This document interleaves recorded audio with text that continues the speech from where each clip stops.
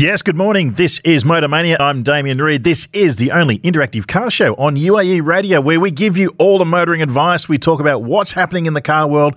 We also let you have a voice on road safety issues and anything else you might want to pitch in and let us know about. We're going to be keeping you company this morning right through until noon. And we've got a few things coming up in the show. Of course, we're going to be talking straight up. We're going to be, later on in the program, we're going to be talking all things electric vehicles with Kevin Shalhoub of the EV Lab.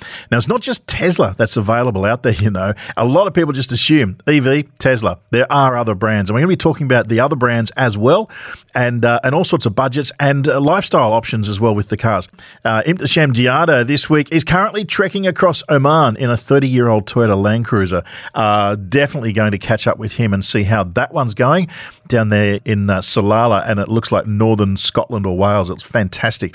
So we'll be catching up with him, no doubt, when he returns. Plus, later on, I'm going to be joined in the studio by a familiar voice if you're into your Formula One in the region, as Phil Anson joins us to review the first half of an exciting season that culminates, of course, right here in Abu Dhabi at the Yas Marina circuit in November. And, of course, Phil Anson is one half of the commentary duo that brings you Formula One on television, myself being the other half. So, yes, we're going to catch up on that one in all things Formula One in just a few moments. But right now, it's time for Fix It or Flip It.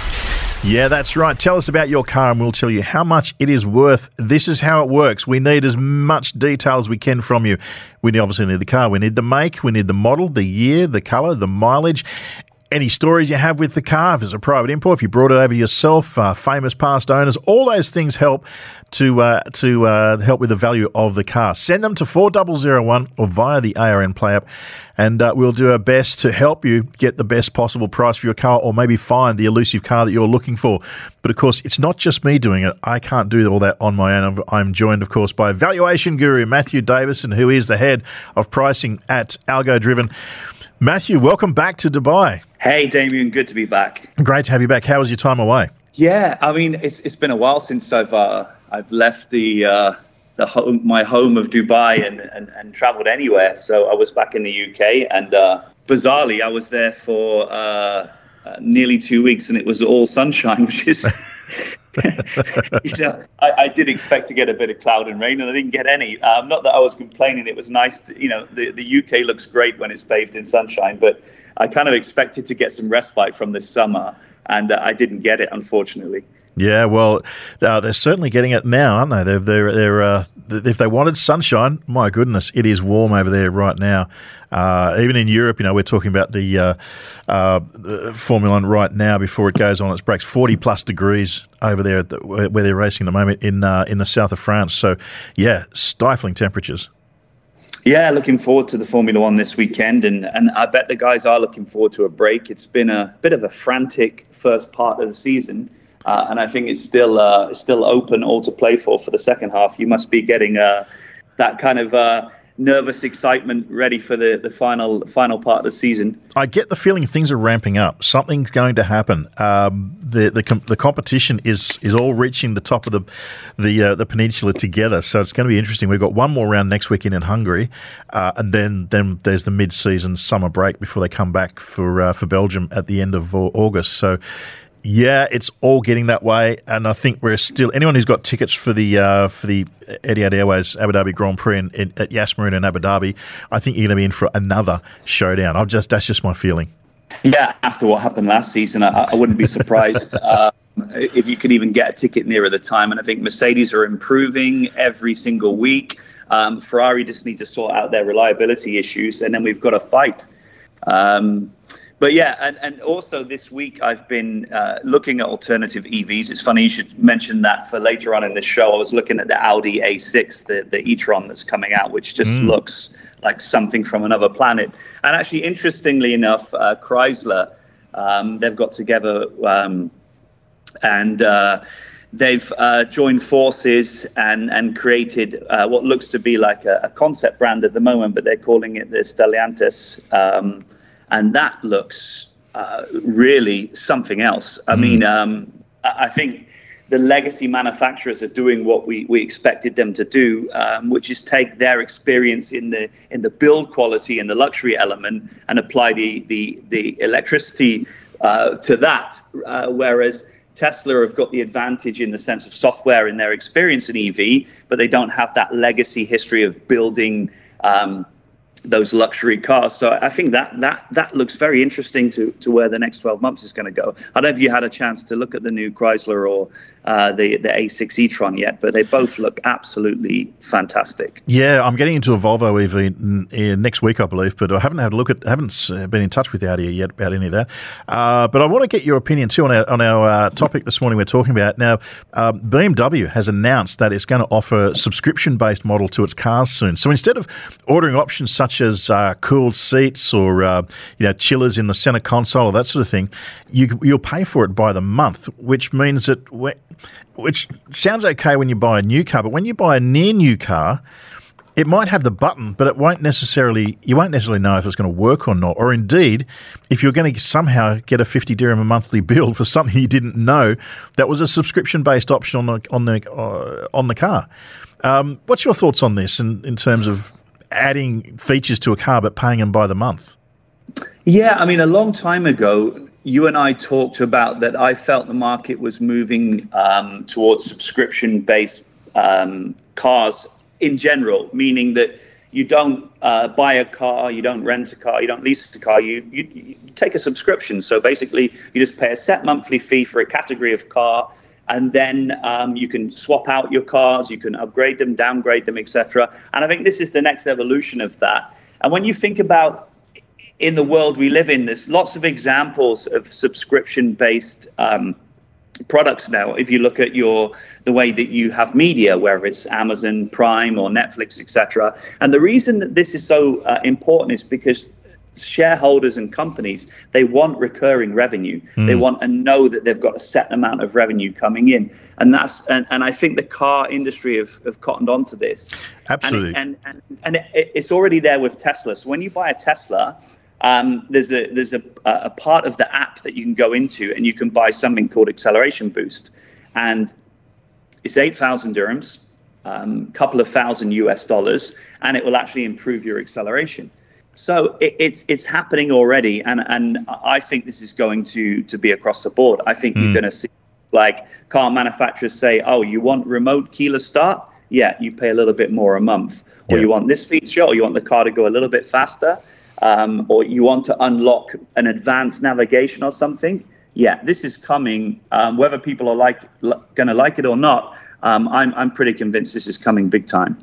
Yeah, I agree with you 100%. And I'm sure that it answers the question about where do dealers make their money because they're not getting the big servicing charges on an EVs that you get on combustion engines. So this is one way that, okay, you're saving money by not having to pay for regular servicing on your EV to the same extent that you do with a combustion engine. But this is the other way, because that's how dealerships make their money. They make minimal revenue on the sale of the car. It's the ongoing maintenance of drop it in for a timing chain, drop it in for brake pads and spark plugs, and it's 30,000 and 100,000 kilometre oil changes and that sort of thing. Well, you don't do that with EVs. There are other things, of course, but not as often. And so I think this is the way that the dealers will claw back some of that revenue they're going to lose by not having combustion engines. So yeah, and we saw it happen in the airline industry with the budget airlines. What they do is they give you this really low fare online, fly from Brussels to London for 59 euros. But what they then do is say, oh, you want to pick your seat? That's another 10 euros. Oh, you've got baggage to check in? That's another 20 euros. So the car industry can do the same in a way. You get this lower sticker price, but then when you get the car, you've got to pay all these extras to unlock the features. So yeah, it's sneaky, but this is the world we live in right now. It's very competitive, and people have got to reinvent the way that they sell things. And these bolt-ons are happening, as I said, in not just in the car industry, across the board, whatever industry you're in. It's been in software forever. Apps on phones. You download the app for free, but then you want to go to the next level of a game or something, and boom, you've got to pay 20 dirhams or 50 dirhams. So yeah, it's unfortunately it's not something that might happen. I think it's pretty much a sure thing now. Yeah, definitely. And I'd love to hear your thoughts, what you think about subscription-based model for buying cars as a buyer, or even if there are dealers or importers, distributors out there. I'd love to hear the industry side as well, whether you think that's the way we're going or whether it's an option that will happen. Text us on 4001 or via the ARN Play app. We would love to know your thoughts on this topic. We're going to be talking about it over the next couple of hours this morning. But let's get on to some cars, Matthew. And we've got straight up there, Faraz has texted in. Faraz says, I have a 2015 Toyota Fortuner EX 2.7 litre. It's done 135,000 kilometres. He's looking to replace it with a fuel-efficient 7-seater. So we'd like to have a quote. And what sort of option is out there for a 7-seater? Yeah, so that's more of the entry-level Fortuner, the EX, the 2.7. They do a bigger litre, the 4-litre 6-cylinder. That would be around 60,000 in the market right now. And you'd probably get, if it was the 4-litre for people that have that car, about another 10,000 more for the bigger engine one. In terms of replacing it, what you want is if from fuel efficiency, you want a 4-cylinder. I mean, and to move 7 people around in a full 4-cylinder, you need something relatively small, which is what the Fortuner is in terms of SUVs anyway. And I think he's gone from a 4-cylinder anyway. It's a relatively car. So he's answering his question with one of the cars that ticks the boxes really. But you could move across. Honda's got some of the options as well. I was just about to mention Honda. It popped in my mind as an option. Yeah.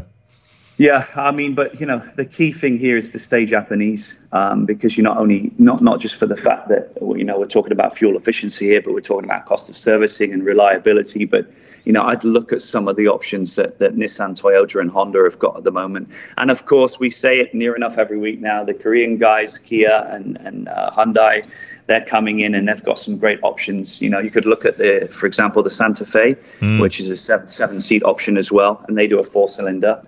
2-litre 4-cylinder turbocharged. So I'd probably look around that area. I mean, with 60K, you're always going to be buying pre-owned. Yeah. You're not going to get a new one at that. But yeah, either across the Japanese brand or certainly look at things like the Santa Fe with the Korean brand Hyundai. Yeah, for sure. I mean, if you want to be a little bit brave, you've got Peugeot have the 7-seaters at a good price. But then if you really don't know your vehicles and you're looking for something dependable that you just want to jump in and out of, I mean, the Fortuner is kind of where that model sits. So, I mean, that's an option as well. But I think, one of the things in Faraz's case here, and we mentioned Honda before, is that it's the same dealer network. So if you've got the Toyota, you go down to Trading Enterprises and you might get a good deal on walking next door into the Honda showroom, because it's all the same dealer network. So yeah, there's some options there as well.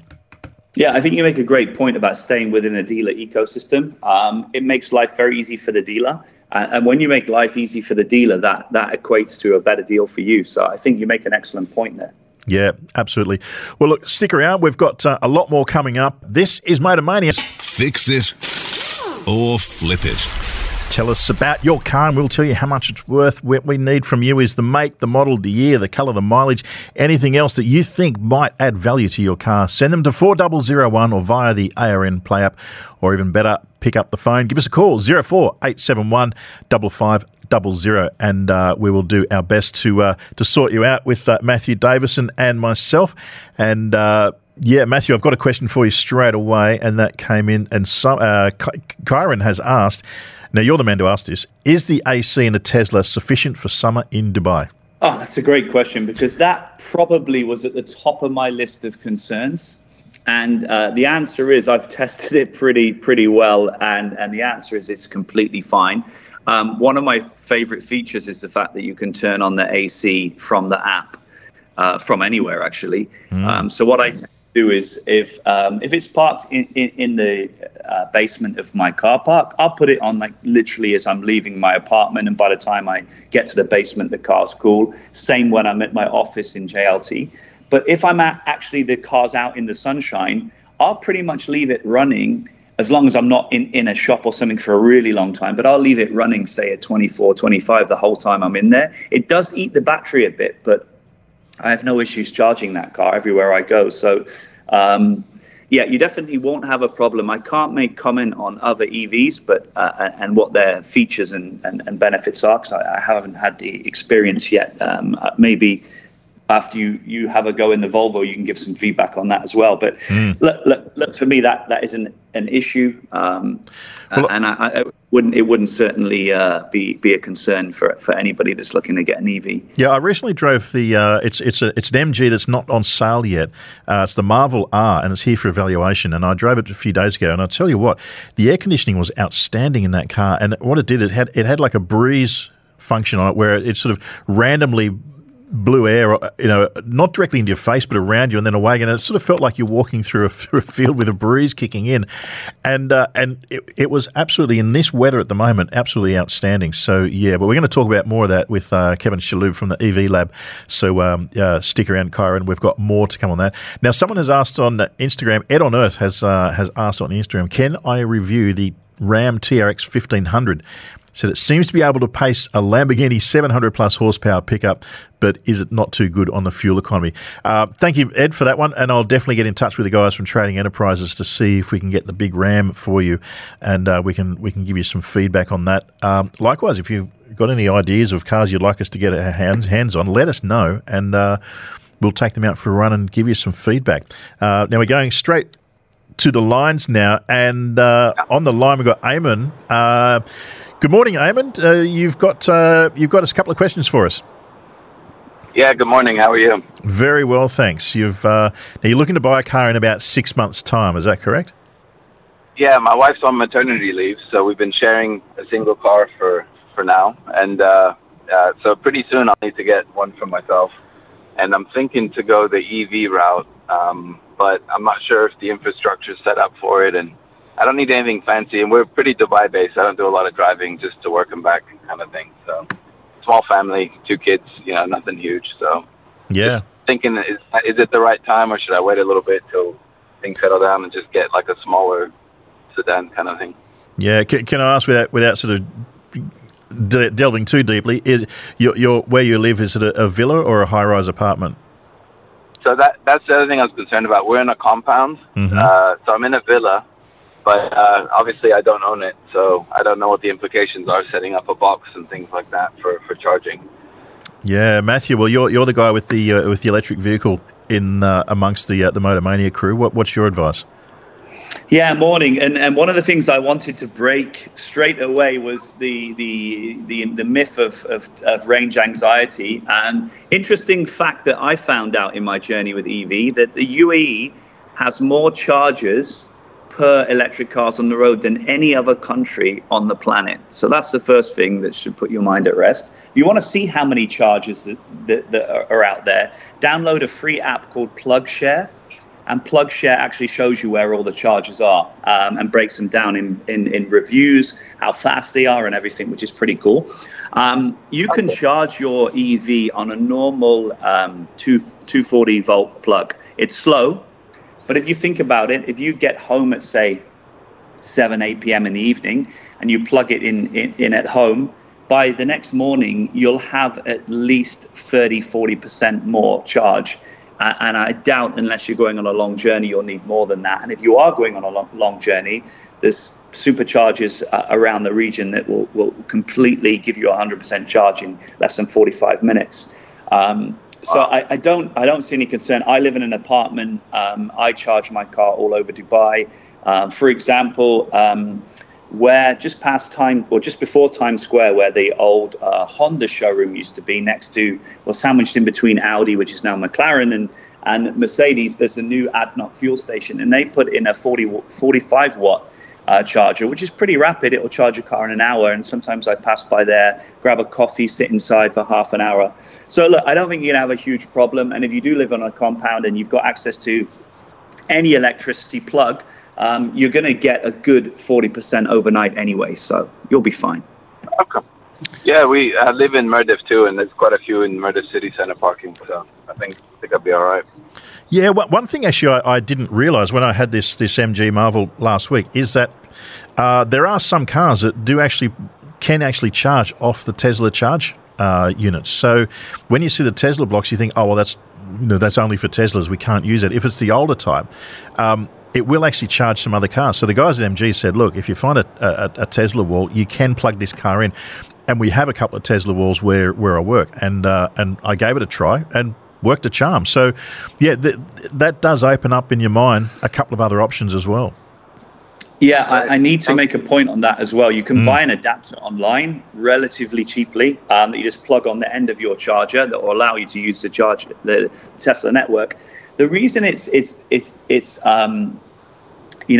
different maybe in the States and places like that, because Tesla, when they have their chargers, you have to use their app, and that's how you pay for the electricity. Whereas here, the Tesla chargers are either free, you can just plug them in and you don't need any card, or you get a DEWA card and then you charge through DEWA. So they don't really care about what the charger is.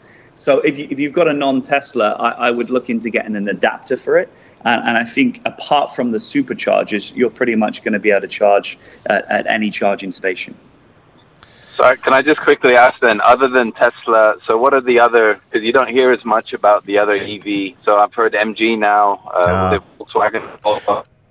There are a couple others coming up. But I'll tell you what, I mean, if you can stick around to the second hour, we've got Kevin Shalubin from the EV Lab, and that's precisely what we're going to talk about. We're going to talk about what else is out there other than Tesla, because a lot of people just think default EV is a Tesla, that there are other cars out there. As Matthew was saying, there's the Audi A6 as well, e-tron, and we're going to go through all of that in terms of what your lifestyle is, sports cars, off-road, leisure, SUVs, what's available for SUVs. So if you can hang around for the second half of the program, you'll get your answer for sure. I appreciate it. Thank you. Brilliant. Thanks very much, Eamon. Now, Matthew, I've also got a text here. Good morning. Jaguar. I have a Jaguar XKR, a 2009 model. It's white with caramel leather and has a wooden dash. 150,000 kilometres. The full service. It's been well looked after. The last owner for 11 years, and I am the second owner. What do you think about that one? The XKR 2009. Yeah, that's as I recall, got the 5-litre V8, and they slapped a supercharger on it just for fun. But the issue with those cars, I actually owned that car around 2012, 2013, and after it, I got rid of it because after 2 years of owning it, it started already, and it wasn't really old then. It was probably about 6 years old. It was just costing me far too much money, and that was me knowing people in the trade and getting everything at the best possible prices. So, look, that car with that age, in a world where fuel is expensive, etc., that is going to be difficult to move on, and it will. I just know that car will be looking a bit tired right now. Its value in the market, I would say, would be about 45,000. Yeah, but it's still a beautiful looking car, and somebody still will want, for what you're spending to get something that looks essentially so fantastic. That's why it will still hold its value to that degree. But buyer beware that car will be expensive. When I say expensive, It could cost you 20,000, 25,000 a year each year to keep that on the road. Yeah, you have to be realistic with these cars at the moment. They do tend to drop off a little bit of a cliff in value anyway, but at the moment with petrol prices, yeah, you've got to be realistic. So I would agree, around about 40 thereabouts would do you. Fix it or flip it. So as we said, what we need from you is the make, the model, the year, the colour, the mileage, any other information you've got, send it to us via 4001 or via the ARN Play app, and we will tell you what you should expect to get if you're looking to sell, what's available if you're looking to buy, or just some advice, as we were giving earlier on about EVs versus petrol and all sorts of things. But, of course, I'm doing it now with valuation guru Matthew Davison, who is, of course, the head of pricing at AlgoDriven. Now, I've got a text message in here from Brett, and it's an interesting one because we've covered this off before, but a really interesting question. I have a question about EV, specifically the VW ID offering. I've spoken to VW here, and there are no plans to bring these cars to Dubai through the official dealership. A number of cars have been brought in from China. obviously these will not be supported by Volkswagen. So I'm interested in understanding the risks with these vehicles, e.g. no warranty, no software support, etc. And is it too big a risk? So that's come from Brett, and I'm glad you asked that, Brett, because we had Victor Dalmau, the Regional Managing Director for Volkswagen Middle East, on Motormania a few weeks ago to talk about exactly this issue. And the issue is with this car is that whilst the dealers are saying there are no plans to bring it in, I understand it is definitely coming, but not for a while yet. They're still going through hot weather testing right now. The ID range from Volkswagen is their range of electric vehicles. So they've got the ID3, the 4, the 5, the 6, and there's a lot coming through. So at the moment, what Volkswagen is going through right now is there's several at the moment undergoing hot weather testing in the desert. And they're working out things such as the air conditioning, such as the battery, the resilience in the temperature, but also how it connects to the network, how it connects to the Do and Etisalat network here, because all electric vehicles will be connected to that network as part of a UAE mandate soon. The problem with these cars that are coming in through places like Al Aweer, that these cars were destined for the Chinese market, and the ship just happened to stop off on the way. And they've found a lucrative market to offload the cars here. But as you say, Brett, you're absolutely 100% correct. There is no warranty. There is no software support. The Volkswagen dealerships here won't be able to support you. Some private dealerships will be able to, but it is a risk, and it's a risk that I personally wouldn't take on that one. So what's your thoughts, Matthew, about privately imported EVs? Is that something a path you'd go down? I talk about this all the time. I had a meeting with a bank yesterday that I'm an advisor for. I can't mention the bank, but they asked my advice on whether they should finance such a car.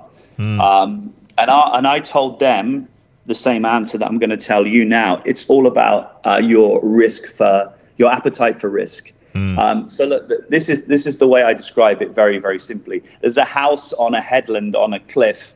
It's a fantastic looking house, but it's on a headland, it's on a cliff, and you know it's a good price. But do you want to take the risk that one day the house is going to fall over the edge of the cliff as the sea erodes the headland? And that's what this play is. If you have to understand that if you buy this car because you see it in the market and it seems like a good price, there's a lot of risk attached with that. There's risk in the sense if it's not going to get supported and there's no warranties, etc. But there's also risk in the fact that it is untested. It's a car that wasn't meant for this region, so you don't know what can happen down the line. I'm not going to make any assumptions, but I'll let people understand that this whole bottom of this car is batteries. So I'll let you figure out what can go wrong there. And also, one day you're going to be the seller of that vehicle. So, if some things have unfolded over a couple of years and that becomes really a blacklisted car, you're going to have real problem offloading it. So, and I'll balance the argument by saying, but also on the other side, you might get away with, thinking, well, it's a new car, so I don't need to care too much about warranty because I think it will be okay. It's an EV, so it doesn't really need much maintenance. And maybe I can live with having the writing in Chinese and other things. And I'm prepared to take all that risk because I'm getting it much cheaper. But, the conclusion is if you make this type of decision in life, you're a risk taker. You're taking risks. And when I'm buying most likely the second most expensive thing I'll buy in my life after a home, I don't really want to take risks. But that's me. Yeah, absolutely. And there are other factors. It kind of ties into our talker about BMW offering subscription-based services, is that a lot of EVs now, in fact, all of them, have what they call over-the-air updates. That is, the car gets upgraded over the air whilst it's in your driveway, whilst you're sleeping, and you wake up and you find that you have a new dash display or you have unleashed an extra 30, 40 horsepower. Porsche has just done this, I think, this week with the Taycan. It's a whole new infotainment system, effectively, or a different, touch points in the car, but also has increased the range, increase the horsepower, so there's these things that you'll be denied because what I understand from talking to Volkswagen Middle East is that these cars won't be able to connect onto the Etisalat Do network to get these over-the-air updates. Now, I'm sure you will be able to get them done, but it means you'll have to take them to an unauthorised dealer to get them physically wired in and upgraded, which takes a lot of the convenience away. But it also means that also some safety items won't be installed as well. So I'm with you. If you want to go down that path, absolutely, but it's your risk. And personally, I wouldn't be prepared to take that risk. I can take risks on what sort of couch you might buy, but when it comes to a vehicle that carries you and your family around, that costs a lot of money, that I'd prefer to definitely have a car that bought from the people who built it. There's so many examples in life. Look at phones. I remember, and there are other phones available, but I remember getting the iPhone 4. And then the 5 had come out and the 5S, and I still had the 4. But then they brought out the new iOS software, and I felt like I had the new phone in my hand. It was, and that's the experience you're getting with cars now with these over-the-air updates. And I think doing this is akin to sort of buying that. I wouldn't say fake phone because the car's not fake, but it's kind of like getting that. Down the back street type of deal, and somebody saying to you, you might have to jailbreak this to get it to update, et cetera, et cetera. I don't know. I mean, like I said, I'm risk adverse in life when it comes to big ticket purchases. We're not buying a cup of coffee here, and I'm a big safety guy. I want to put my family in something that's safe, and I'm not saying these cars are not safe, but I want to know that if there's recalls and issues with the cars, that Volkswagen are going to be there to support me. What if there's a recall on this car? Where does it go? Answer that question. Exactly. Very, very, absolutely, 100%. And I've been down to Alloa. I've seen the cars coming in, and there's a lot down there. And it's, I do scratch my head as to A, how they're here, and B, people are driving them. But Brett, can I just make one final point? Sure. This isn't us bashing the guys at Alloa. They're just business guys. They're business guys that see an opportunity. So certainly, Alloa is a great place to go and look for cars, etc. This isn't about that. It's just that there's a loophole. It's been exploited. We're talking about that loophole. Yeah, absolutely. I agree with you 100%. Yeah, there are some amazing opportunities down at Alloa if you're looking to purchase near new vehicles. But yeah, this is an issue to do with the loophole of cars that were destined for China and not the Middle East. So, Brett, I hope that gives you some answers. Now, Luda has texted in. Luda says, my wife and I were debating whether to pay in full or in installments for a second-hand car. Would like our thoughts to discuss the pros and cons. Installments for a second-hand car. What do you think about this one? Well, I'll give you my honest view of, interest rates are rising in the sense of the general banks, the ECB in Europe have been raising rates recently, and of course the Federal Reserve in America have had quite an aggressive rate rising policy, but it hasn't filtered into the auto industry here yet. And you can get used car rates at anything between 2.5 and 2.99% at the moment. Now, to me, that allows you to keep your capital if you need it for other things, and it's quite effective. I would say that it's not a bad option at the moment to spread it out, unless you've got lumps of cash lying around.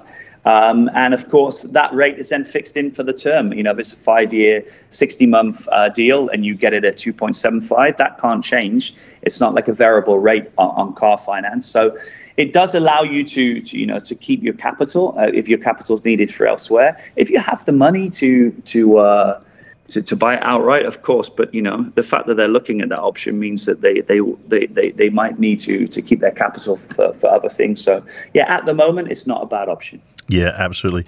Now, Sean has texted in for you, Matthew. He says, I know you have a Tesla. He asked you, did you feel weird driving it at first? He said, I'm definitely getting that vibe. Now, I'm assuming he's perhaps talking about the big center console and the way that it's a different way to operate the car initially. Did it take a little time to adapt and get used to driving it, or was it just something that eventually came to you very quickly? Well, it's difficult for me because, first of all, I'm a car guy, obsessed with cars. Second thing is I did tons of research, watched so many online videos where people just basically just record themselves driving the cars, talk about the features. But what did shock me when I got into the car initially is how quickly I adapted to that type of driving. With the center screen, no dashboard or head-up display. I adapted quite quickly to the one pedal driving, regen braking. So for me, I was actually shocked at how quickly I got used to it. But that could be just me. I mean, as I said, I'm literally obsessive over these type of things. I wanted to feel like I'd learned everything about the car even before I took delivery. Because by the way, you do have plenty of time. You're talking about 6-12 months in some cases to wait for your car. So yeah, I spent a lot of evenings just submerging myself into videos on YouTube. Yeah. But yeah, you do get used to it quite quickly. And then the obvious thing is, getting back into a normal car becomes quite difficult because, especially the regen braking, I'm obsessed with that. I love it. I hardly touch my brake. And my friends that get in the car, I said, I haven't braked this entire journey. And they're what? I said, I haven't touched a brake. So I said, when it comes to servicing on these type of cars, on a normal car, brake discs last quite a long time. But brake pads, you're changing them every 30 to 40,000 kilometers. Not with this car, you're not. Yeah, I the first time I realised regen braking was, or one pedal driving, was with the Nissan Leaf driving it around Japan. And honestly, yeah, after a couple of blocks, it came to me. And then afterwards, I just loved it. I just used the one pedal. It was fantastic. Look, I'll tell you what, we'll be back straight after this. Fix it or flip it. Tell us about your car. We'll tell you how much you might expect to get for it, what we need, the make, the model, the colour, the year, the mileage, all the information you've got. Send it to 4001 or via the ARM Play app. And Matthew Davis, and the head of pricing at Algo Driven, and myself will do our best to answer your questions. Now, I've got an interesting one on the line for you, Matthew, and Guy has phoned in and says he needs to replace his Space Saver spare tyre. It's a 135/80 18-inch, but can't find any stock in Dubai. Good morning, Guy. I'll let you finish off the story. Yeah, good morning. Yeah, no, basically, I've been looking for a spare tyre, a 135/80 18. It's a Space Saver tyre, and I can't find any stockists in Dubai or the UAE. What I've been told or advised is that the only place I can purchase the whole wheel and the tyre together is from Altyre directly. There's no other place that allows it to do it. And I just really wondered if anybody else has had a similar experience or how they've got around it. Yeah, I mean, you will be able to find that size tyre, 135/80 18-inch, but they'll be hard to find. So it's not an exclusive tyre that Altyre supplies. It's just a matter of shopping around. It's going to be, I mean, getting replacement Space Savers is not something that happens every day. So it might take a little bit of time. What's your thoughts, Matthew, on this one? Morning, Guy, and thanks for calling in with such a great question. And I will answer it by looking at what the problem would be if you didn't have the spare tyre in the car at all. I'm guessing you've got like a Ford. You said Altyre. What's the car that you have? It's a Jaguar. It's a Jaguar, right? Okay. So look, when you have a puncher, you've got a couple of options really. You can of course put the spare tyre on, but we live in a country with very hot weather. I wouldn't be on the side of any road really changing a tyre unless it was really safe to do so. I mean, I'm happy to change a tyre in a back street or somewhere where it's safe for a parking space, but you can spend 150 dirhams and get a recovery truck to pick up that car and take you to a tyre shop to put a replacement tyre on for the one that's punctured or you have issues with. Mostly every insurance company gives you recovery as part of their insurance. So that's one option. The other thing is, if it's not a complete blowout and the tyre's destroyed, you can just carry a can of tyre weld in your car, which is you just attach it to the valve, and it puts a hard foam in the tyre and allows you to drive safely to the nearest tyre shop. That's the way I would be thinking about this, rather than the headache of trying to import a tyre, etc. But if that is what you want to do, and you've checked all the main tyre guys here, you've been onto Google and you've checked tires.ae and places like that and asked them to help you, and they can't, then your other option is, of course, to import it, which is a pain.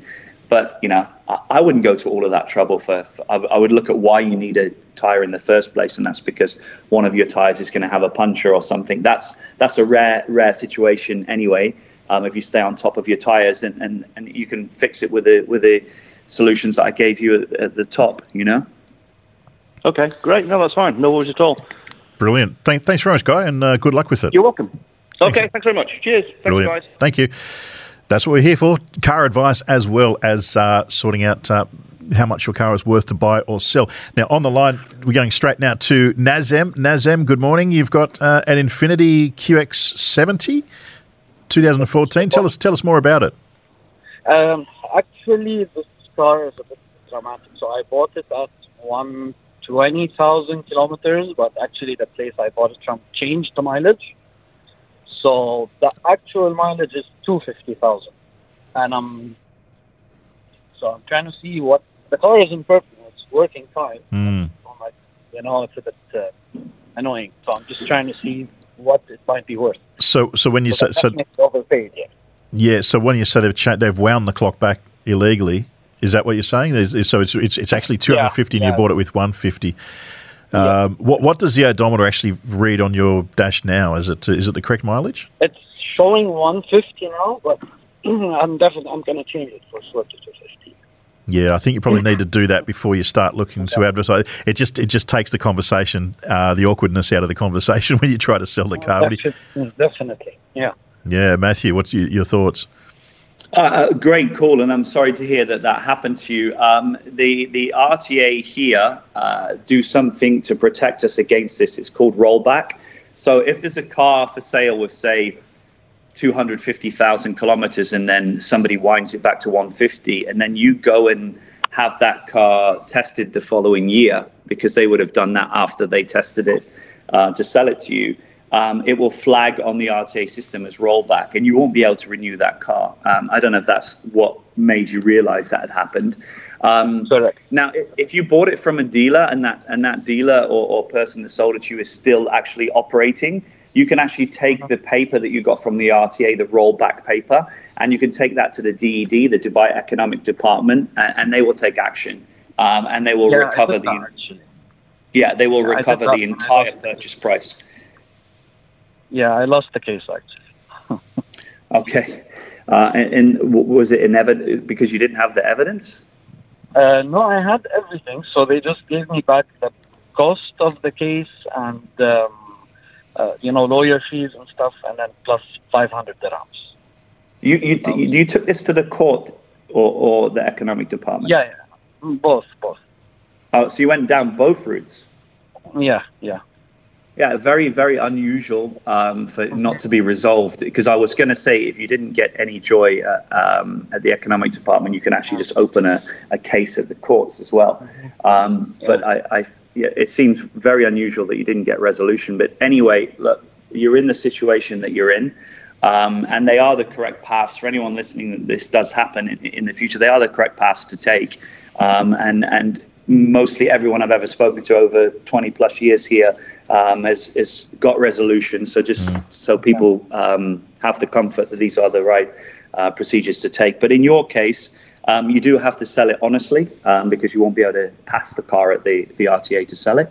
And I would say that the value with it having 250,000 is going to be around 40,000 dirhams. It might be just advisable to put it just under that, maybe at 39,000. But yeah, I'm really sorry that this happened to you. It's something that I never like to hear about. And one of the reasons that I don't like imported cars, because you don't have that protection with an imported car. So if a car's an American specs car with 100,000 miles on it, because they use miles there, they can wind it back to 20,000 miles. And sell it here, and you've got no protection. So that's what I really like here when you're buying a car that originated from the dealer here. At least you've got checks and balances against the kilometers. But I think the value is going to be around 40,000 for that car. Hope that helps you, Nazem. And thank you very much. Yeah, all the best with that awkward situation. It's a tough one. Now, I've got a text message here for you, Matthew. It's from Michael. Hi, guys. I have a 2018 model VW RTN R-Line. It's white with no accidents. It's only done 87,500 kilometres. Full service history at Volkswagen. It's immaculate. 4 new tyres. Brakes are 6 months. Were done 6 months ago. Now, the warranty expires in November, so wondering if he should flip it and get something newer, or what he could expect to get from a dealer or a private sale. Yeah, I mean, look, those cars have never really taken off here, which is a real shame. I mean, they are a little slice of luxury, actually. But look, I'll ask the question by saying, well, what when you sell that, what are you going to replace it with? Because the value of that car and the level of luxury that you're accustomed to, you're not going to get a return on that. That's the problem. You're not going to get a car with that money that will give you that much luxury. And it's still a relatively new car. It's only 4 years old with 87,000 and immaculate, as you say, new tires, brakes. I want to get some wear out of those new tires and brakes, and certainly use up until October, and then sell it, because you're still selling it with some warranty to give the buyer some comfort. I think the value's probably around 80, 85 maybe.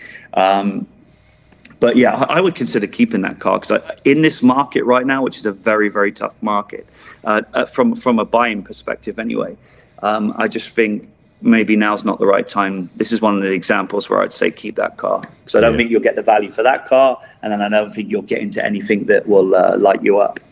Yeah, fair enough. No problem at all. Well, look, that's just about all we've got time for this week, Matthew. Thank you so much for joining us. And what's your plans for the rest of the weekend? Well, it's F1 weekend, so listening to you and Bill is on the agenda. And being the last one before the break, I've got to immerse myself in this one. Yeah, it's going to be a good one. We've got one more. We've got Hungary next weekend, so we've got this one, and then we've got Hungary back to back, and then we're away for a couple of weeks. So yeah, going to be looking forward to it. That's for sure.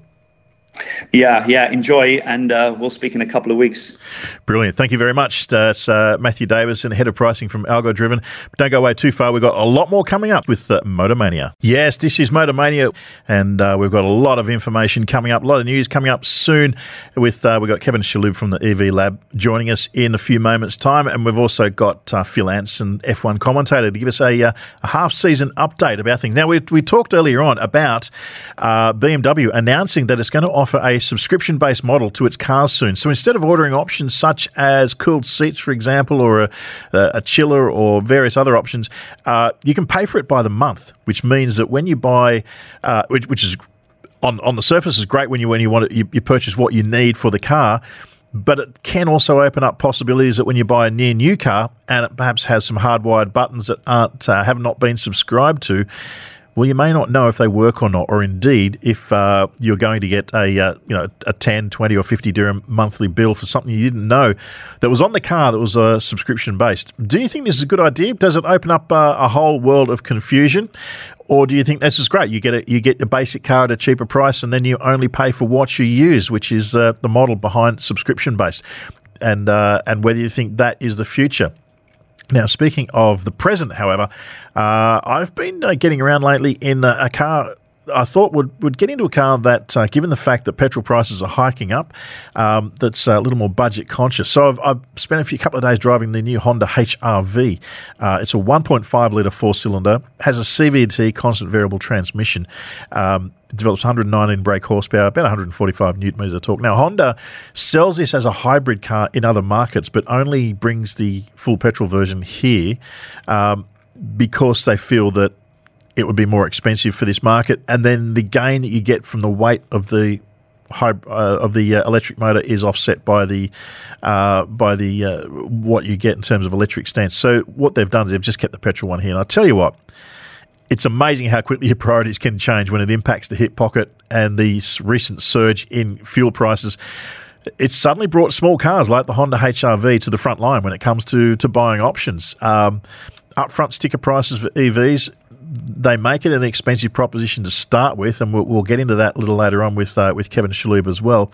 So a fuel miser like the HRV, it's quietly stealing sales at the moment. Now Honda claims 18.4 kilometres per litre for fuel consumption, and that should get you more than 800 kilometres from its 47-litre tank, which is, if you look at the current prices, $4.52 thereabouts a litre. $4.52 a litre.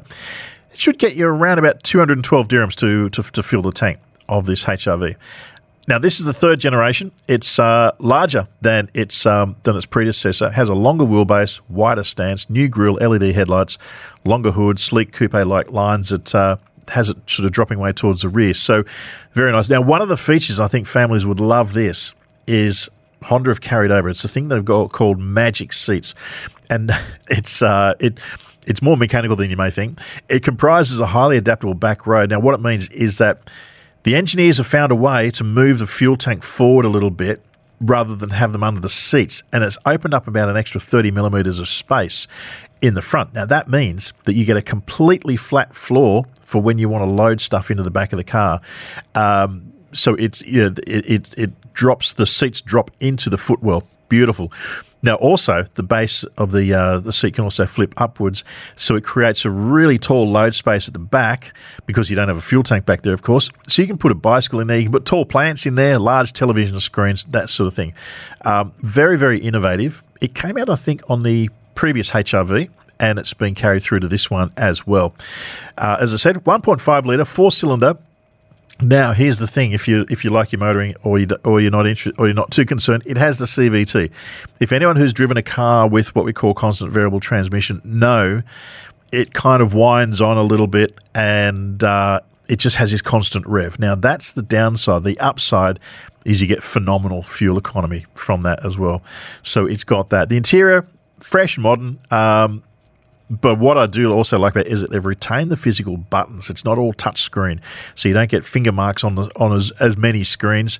The switches and dials for most of the major controls, which is helpful. It's an 8-inch colour touchscreen display, large icons, and includes Apple CarPlay and Android Auto. So it has all the features there that it can read off your phone as well. Natty little safety feature, camera in the windscreen that looks ahead. So when combined with software advances, it can identify, for instance, other vehicles, even if it's in the dark, and it can then go back to its suite of safety functions, such as automatic braking or lane departure awareness, that sort of thing, and impact that as well. So that's the little Honda HRV that I've been getting around in. It's Trading Enterprises have it at the moment for 89,900 dirhams, and definitely worth having a look at if you're looking at that sort of thing in a budget-conscious area. So, yeah, that's where we're at the moment with that one. Now, in the news, Hyundai has been making quite a bit of news this week because we just had the Korean Motor Show in Busan, and they've come out with an electric vehicle with an interior that beams different colours depending on the speed of the car, as the manufacturer is continuing a very ambitious EV push with an eye to challenge the likes of Tesla and General Motors. Now, this is the Ioniq 6. I don't think we have the Ioniq 5 here yet, but the Ioniq 6 is the next one up. And it can, Hyundai tells us that it will get up to 610 kilometres from a single charge from its 77.4 kilowatt-hour battery. Now, you compare that with the previous model, 429 kilometres. That's exactly what we were just talking about with Matthew Davison in the first hour in terms of over-the-air updates, what you can expect with as technology improves. They just it's a wireless update to your car. So the previous version, 429 kilometres. This new version, 610 kilometre range out of that one. That should ease any anxiety, that's for sure.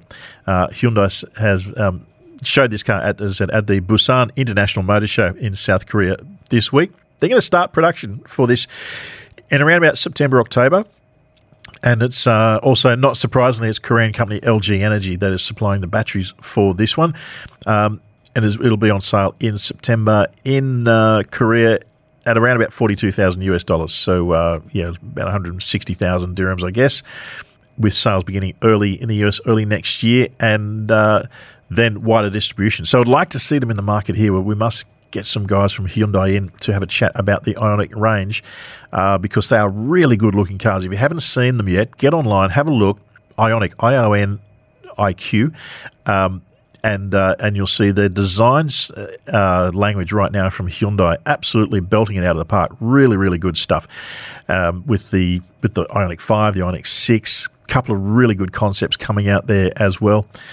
So yeah, that's coming out from down in Korea.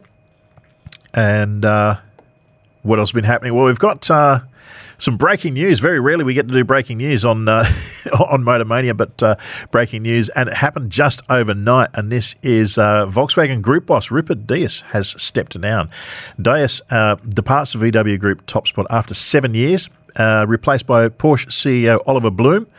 And the Volkswagen Group has made the surprise announcement overnight that its chairman is resigning to be replaced on the 1st of September by Oliver Blume, who is the former Porsche CEO. Leaving by mutual agreement, according to the company, and no specific reason was given for his departure.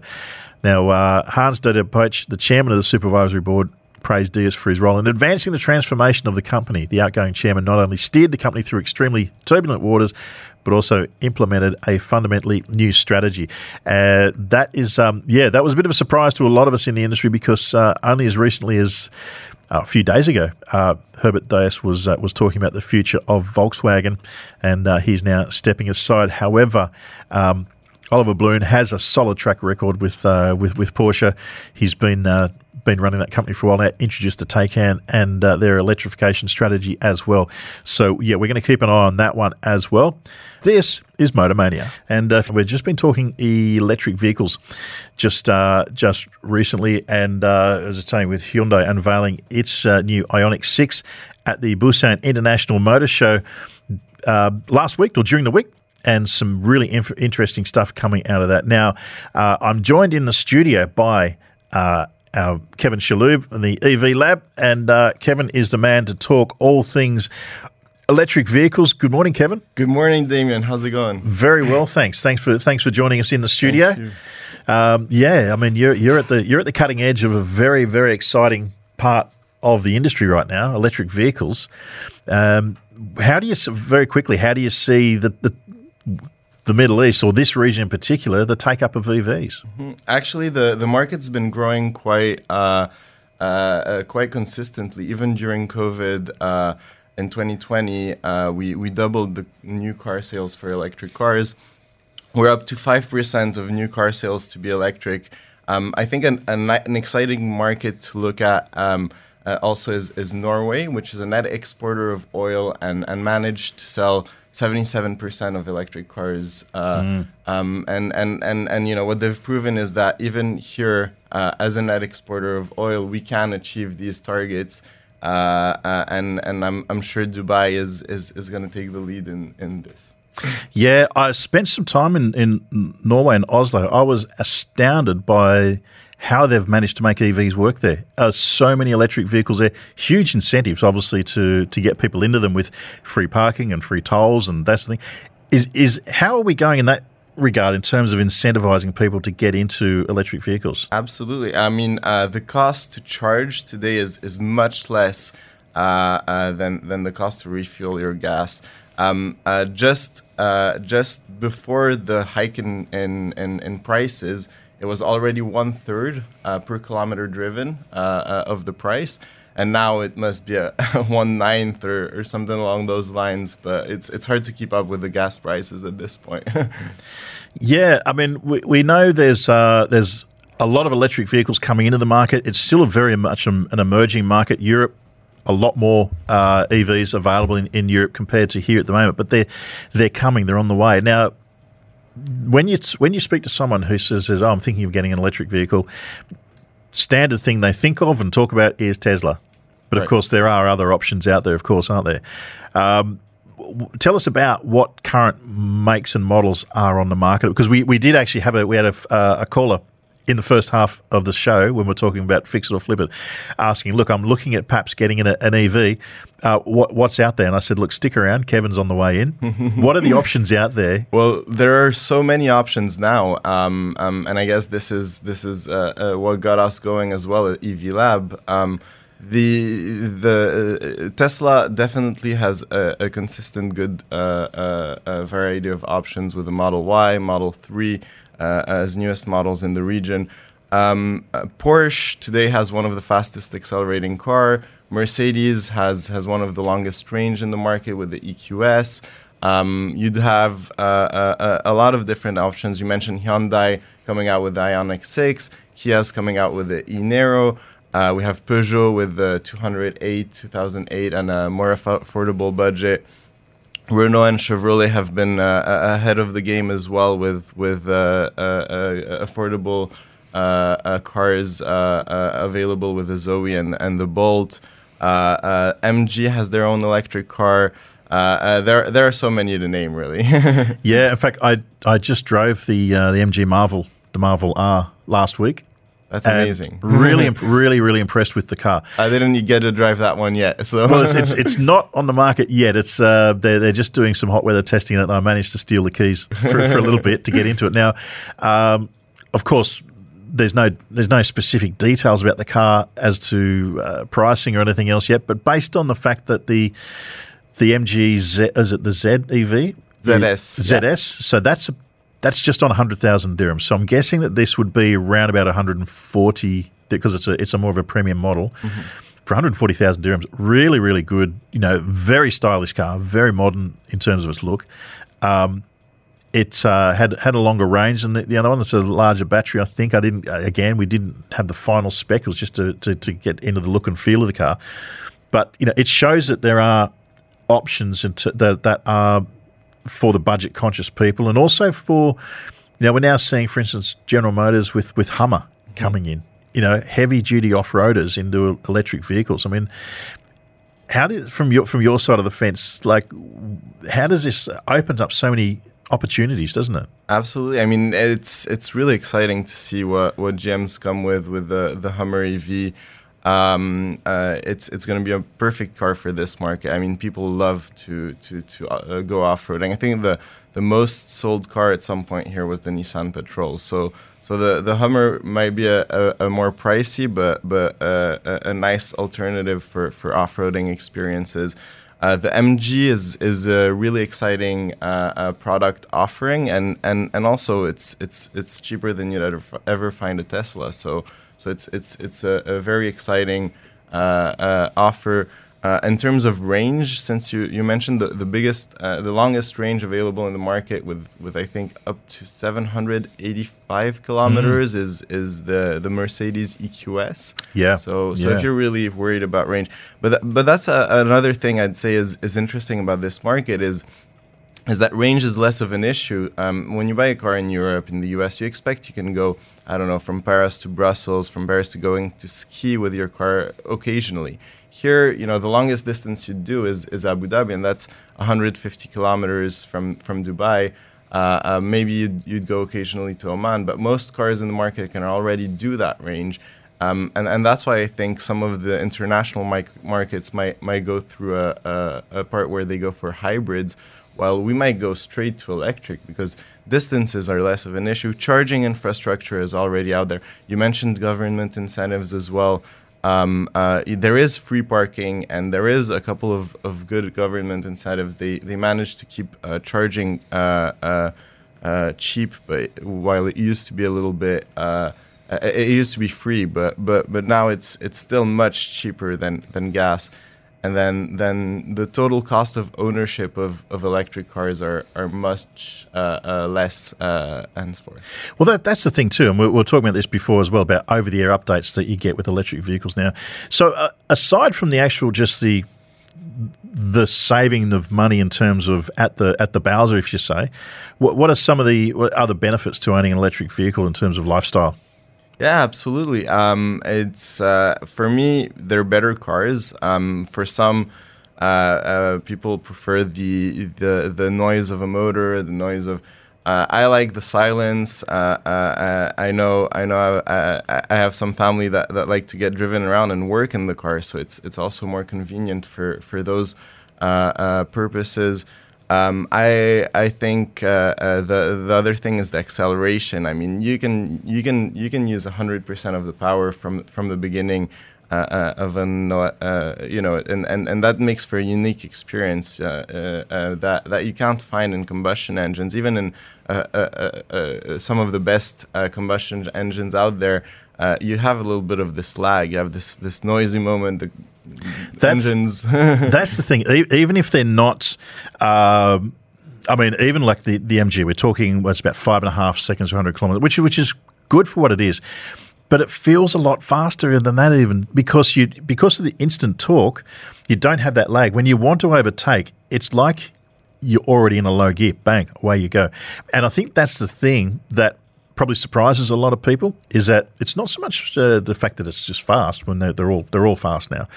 It's the instant torque that allows you to instantly overtake someone without even having to sort of let the thing wind up, or it knocks back a gear or two and gets in there. Is that probably maybe an education thing now for people who are driving electric vehicles for the first time? Yeah, it depends what you're looking for in a car. Not everyone is looking for acceleration. I would say that's part of what makes it exciting too, is that you have that instant torque, but most electric cars are safer than gas cars. So if you're looking for safety, reliability, that's also a factor. And that's what's so exciting about this field and this market, is really that we've managed to see that the cars produced, in my opinion at least, are better cars, and they're better for the environment. And so right now, with the hike in gas prices, I think it's a no-brainer. Also, the used car market right now is really good. So if you're looking to sell your car to go electric, it makes perfect sense for more than just financial reasons, but also financial reasons. And the other thing is the after sales. With electric cars, you have much less after sales. So it may be sometimes a bit more expensive to buy, but then you're really saving over the total lifespan. Yeah. I've got to ask you too. It's our talking point this morning. What's your opinion, or what's your thoughts on the idea of subscription-based options and accessories, such as BMW has announced this week, and other manufacturers, I believe, are going to go through, where you pay X dirhams a month to have various items on your car, and if you don't want them, you don't pay for them. Yeah, absolutely. BMW is one we haven't mentioned, by the way. iX, i4, they have a couple of good models coming out. They managed to launch them in Europe first. The subscription model is really exciting, because I think it's going to revolutionize car ownership. I think there's a stat that says you don't use your car more than 4% of the time, and I think the average is actually 1%. So why own a car if you don't need it all the time? Why not just pay for the moments you're using it? And that's actually why we launched our leasing program as well, is to facilitate people to instead of owning a car, because battery technology is constantly evolving. If you buy a car today, an electric car, you're gonna have about 600, 700 kilometers at most in range. We've already seen products in China that announced 1,000 kilometers. Mercedes EQXX also announced 1,000 kilometers. So in 2-3 years' time, you might not be satisfied with the battery range available in your car, and you might want to change. So leasing, subscription models, those make for perfect models, so that you can constantly have the best technology available to you. Brilliant. Well, look, Kevin Schloop, thank you so much for joining us, founder of EV Lab. It's the buzzword. Everyone's talking about electric vehicles, and it's definitely not going away. We're going to have you in the studio quite a few more times, I think, over the course of Motormania. Thank you so much. Thank you, Damien. Thank you so much, and I'd love to come back. Excellent. Yes, Motormania with you through until midday. And now, well, it's time for something a little bit different. No DRS as yet, no DRS as yet, but this is allowing Carlos Sainz to get away. We're on 43 of 52, 9 to go here at Silverstone, all to play for, and Perez has got to make a move. He's got to do it on this lap. He's got to get him on this lap because have a look behind him. Carlos Sainz is vindicated. He's checked out. He's 1.2 seconds now faster than his teammates, Charles Leclerc. Have a look at this replay. Sergio Perez going deep. Goes the up and under, pulls it up inside nicely. He's got that car dancing on a wire. Fantastic driving from Sergio Perez, super aggressive. And there was no answer there. Meanwhile, up at the front, the teammates coming together. They almost came together this time. They wanted to bring the cars home first and second. All bets are off. Carlos Sainz got the fastest car, and quite rightly ignoring a pretty stupid order when you've got the fresh rubber to hang back. Just having a look at where they all are now. Here's the battle. And Lewis Hamilton fights back. Lewis is on the inside, very fast part of the corner. Sergio Perez hanging out. Can he hold this one off? Now, Charles Leclerc is now coming into the equation. Is he going to be the cork in the bottle for these two? Well, it's because Perez couldn't get past him. It allowed Lewis to get back up. Remember, Lewis has been setting fastest lap after fastest lap. Carlos Sainz does it. He's checking out. 1.9 seconds. He's out of nobody's who's in DRS. Here's the Hamilton fastest through sector 1. Yeah. And he's got the toe from Perez. Perez needs to get up on terms with the Ferrari. He's a half a second behind. No DRS. Still no DRS. Yes, no DRS at this stage. In this lap. And this is allowing... Yes, that is one half of the voice of Formula One. I apologise for my part, but that is the voice of none other than Mr. Phil Anson. And Phil, joining us in the studio this morning. Good morning. Good morning, Damien. Good morning, everybody. Thanks for joining us. My yes, pleasure. we are now at the halfway mark of the season. It is round 12 of the Formula One Championship that continues today. It's a welcome return to Le Castellet in France. That's about 10 kilometres from the French Riviera. But my goodness, it is warm there this weekend. But what a first half of the season this has been. It's been amazing, Damien, because we started with this new car, this brand new car that we bought in 2022. It's heavier, it's clumsier, it's not what a Formula One car looked like previously in the from 2014 to 2021.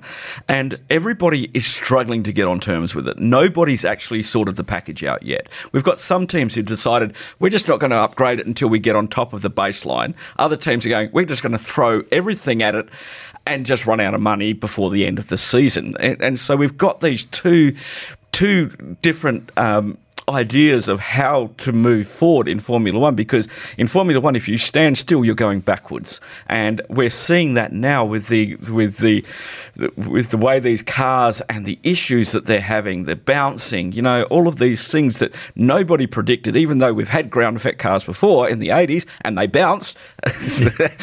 Nobody thought that it would actually happen again with all of the technology we have, but you can't replicate bouncing in a wind tunnel. So yeah, it's been an amazing season. The ebb and flow between the fastest and the slowest, having people who'd won the championship 8 times in their previous incarnation, all of a sudden on the back foot in this time, with the Mercedes not being able to get anywhere with a car that looked so different to everybody else. It was either going to win everything or they were going to battle, and unfortunately they're battling with that car.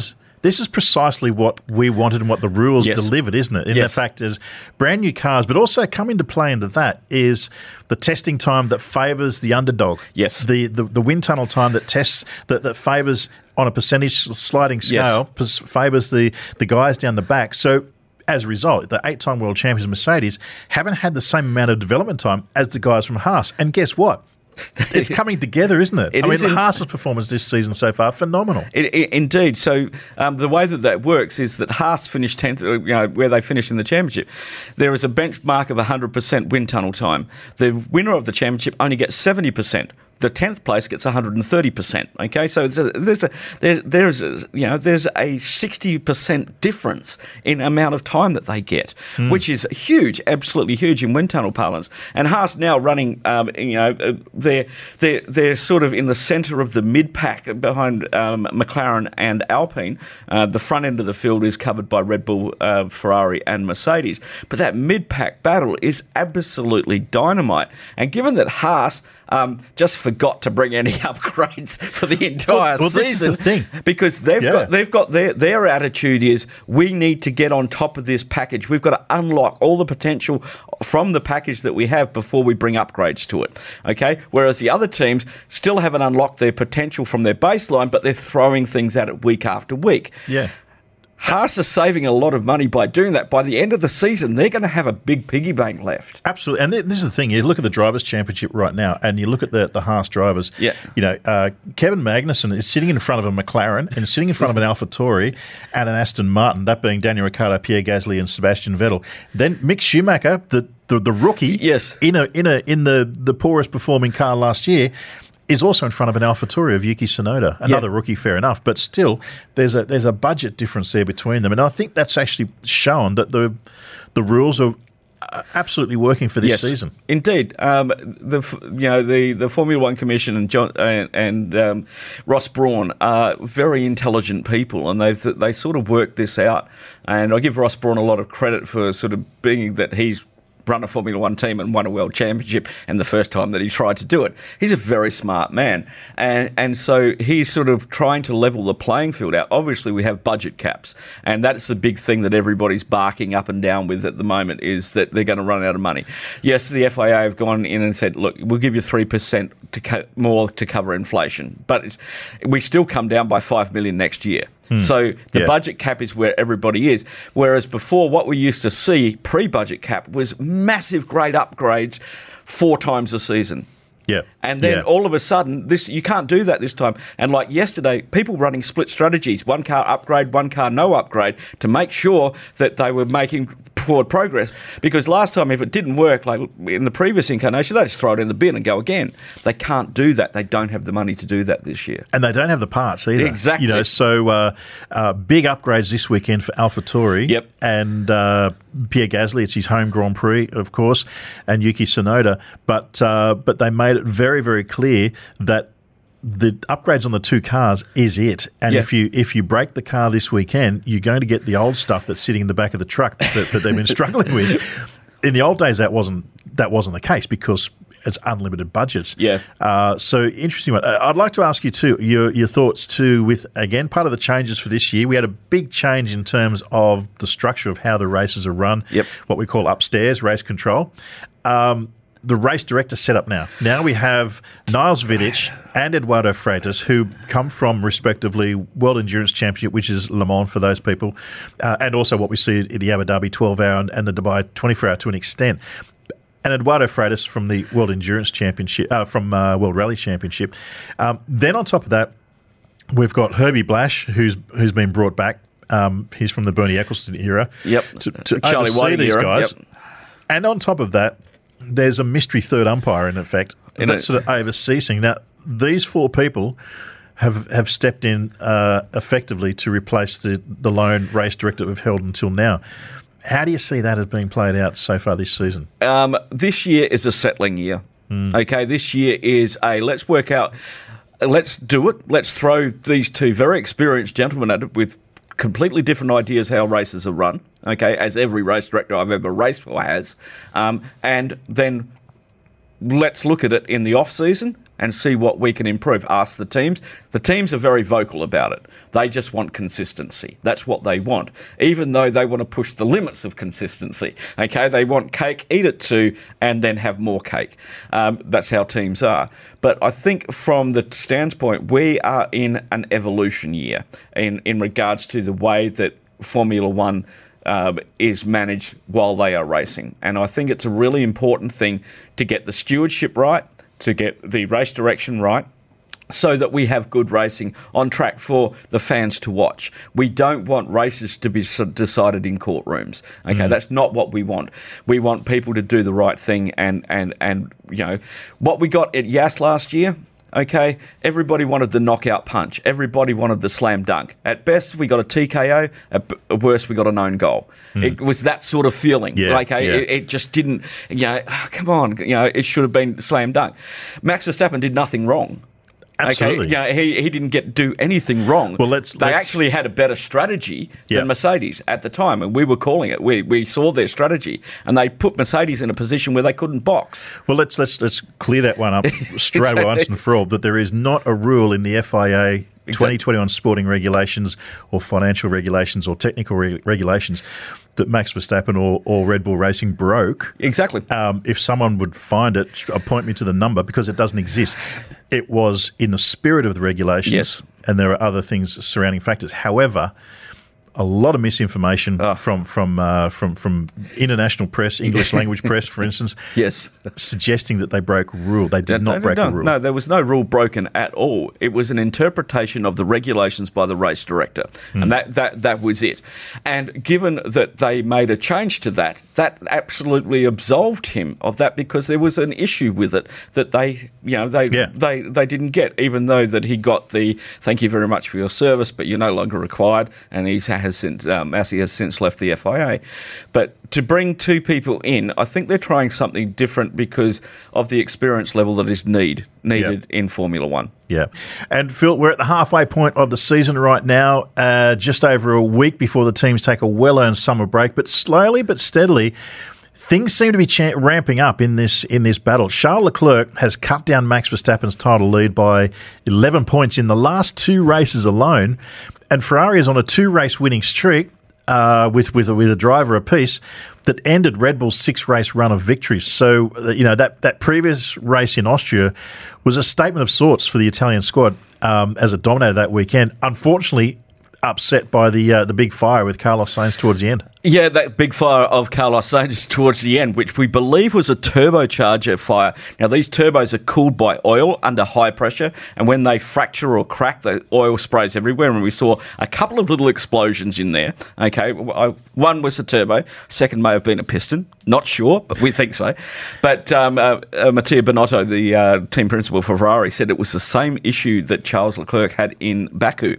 And that was a turbo issue. So he's going to take, at the moment, the Ferraris yesterday were 1-2 on top of the timesheets for both 3 practice sessions. Sainz topped it in FP2, but he's going to take a 10-place grid slot because he's taking a new energy store, which is above his thing. But I believe, and I believe you believe, that he will be starting either from the back of the grid or the pit lane, because they will bolt completely new stuff on for him. He's allowed to have these power unit components. He's allowed to have up to 3 of the major ones, and he will exceed that, which means 10 for the first one, 5 for the second one, etc., etc. Basically pit lane or back of the grid start. Same as what Charles Leclerc did when he had to take his. The difference we have here is that Mercedes at the moment are running very clean. They've used the least amounts of parts of everybody. Now, this could play very well to them at the end of the season, okay, because of what's happening. But yeah, Ferrari at the moment, I mean, I was going to bring that up. Where do you see Ferrari at the moment? Because the performance of the car is there. The performance of the drivers is there. They've held 7 of 11 pole positions so far this season, with Charles Leclerc, with the exception of Carlos Sainz last time out in Silverstone. But then, and the car's got pace, but strategic issues. Yeah, well, 2 things. Strategy. Team strategy, they fall over themselves frequently, okay? They can't divide the pizza up on the wall, okay? Basically, that's it. Everybody wants the same piece of pizza, and they make mistakes strategically.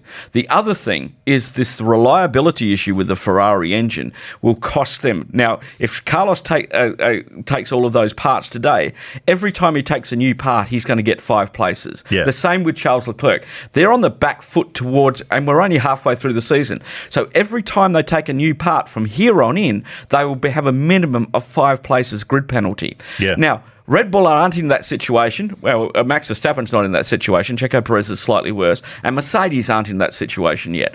So those 2 things, strategy and reliability, towards the end of the season, it's going to be the reliability factor that really hurts Ferrari, because every time they need a new part, they are going to have to take grid penalties, whereas Red Bull and Mercedes are not at that stage yet. Yeah. Where do you see, now we're trundling into the second half of the season, we know that Mercedes have traditionally come home in the second half of every season. They're kind of like, the they sort of shadow box for the first half of the season, and then they really come home strongly.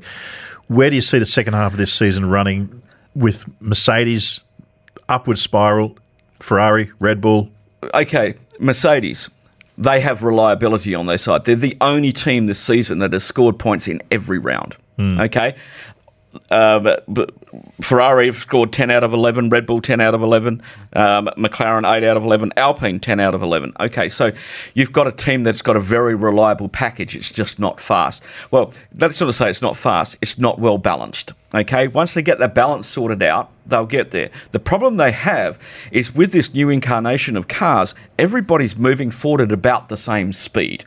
Okay, so as the guys were very disappointed in the media pen last night, they didn't think they had made the advantages. They actually had made advantages. It's just that Red Bull and Ferrari have made the same amount of advantage. Yeah. Okay, so they have gone quicker. They saw the data. It looked really good. And then they went, we're still 8 tenths behind them. How do we get that out? In race pace, there were still 8 tenths behind them. So when we crunched the numbers last night and looked at it, it was just like, yes, they are faster. We're seeing, incremental gains on corner exit speed and everything else. But everybody else is moving forward at the same pace. So I don't think you're going to get that second half thing from the just pure performance. What you're going to get the second half thing from and the boost from is their reliability of not going through as many parts and not taking as many grid penalties towards the latter half of the season, which everybody will do. Yeah, absolutely. Yep. Absolutely they will. And that's the thing. So, and I strongly believe that we are still heading for a potential Hamilton-Verstappen showdown by the time we get to Abu Dhabi. I'm not going to counter you. Normally we counter argument on these things, but I can see how many points we have left, over 250 points left in the championship as we go into round 12 this weekend. And it's not just those two, by the way. I'm keeping Ferrari in the mix. I'm Carlos and Charles for sure, but what I'm saying is that Mercedes are going to climb back, and people are saying, look, it's all over. Because remember at the start of the season, by the third round, Max Verstappen said, look, my title's done. Yes. I've not finished the first couple of races, and Charles Leclerc's romping away with it. Yeah. That was at the third round of the season. Yeah, that was in Australia. Things turn very quickly in Formula One. Yeah, and you've got to remember that Red Bull Racing didn't finish the first race in Bahrain. That's right. Okay, yep. And then in Azerbaijan, none of the Ferraris finished. Okay, and this is the whole thing. Yeah, absolutely. I think it's going to go down that path where we're going to. We had six fighting for the championship in 2010? Yep. In Abu Dhabi. Yeah. Not 6 this time, but certainly we're going to have Ferrari, we're going to have Mercedes. I reckon it's going to be 4. I think we're going to have 4. Yeah. And in terms of, so that's the top end, the midfield. It's as hard as to predict as ever. We got AlphaTauri, we got McLaren. Yep. Alpine, absolutely. Haas. Yep. Throw Haas into it. Yep.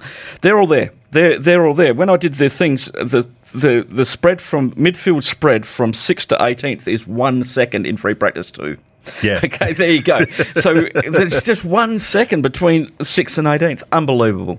Yeah, absolutely. Finally, now, what's your predictions for this weekend? As we're going into the French Grand Prix this afternoon. We'll be on air at. We will be at 3 p.m. for for free practice and 6 p.m. for qualifying, 5 p.m. for race tomorrow. Yep. What's your predictions this weekend? My predictions this weekend: Max Verstappen for the win, Lewis Hamilton in second, and George Russell third. Oh, there you go. There you go. Well, thank you very much, Phil Anson. Of course, you can join us on Saudi Sports Company SSC2 this afternoon. In between, of course, catching up with Extra Time at the weekend with Chris, Tom, and Robbie, and they'll be on air from 4 p.m. this afternoon. That's all we've got time for Motor Mania this week. Thank you so much, Phil Anson, for joining us once again, and we'll be back next week for more Motor Mania.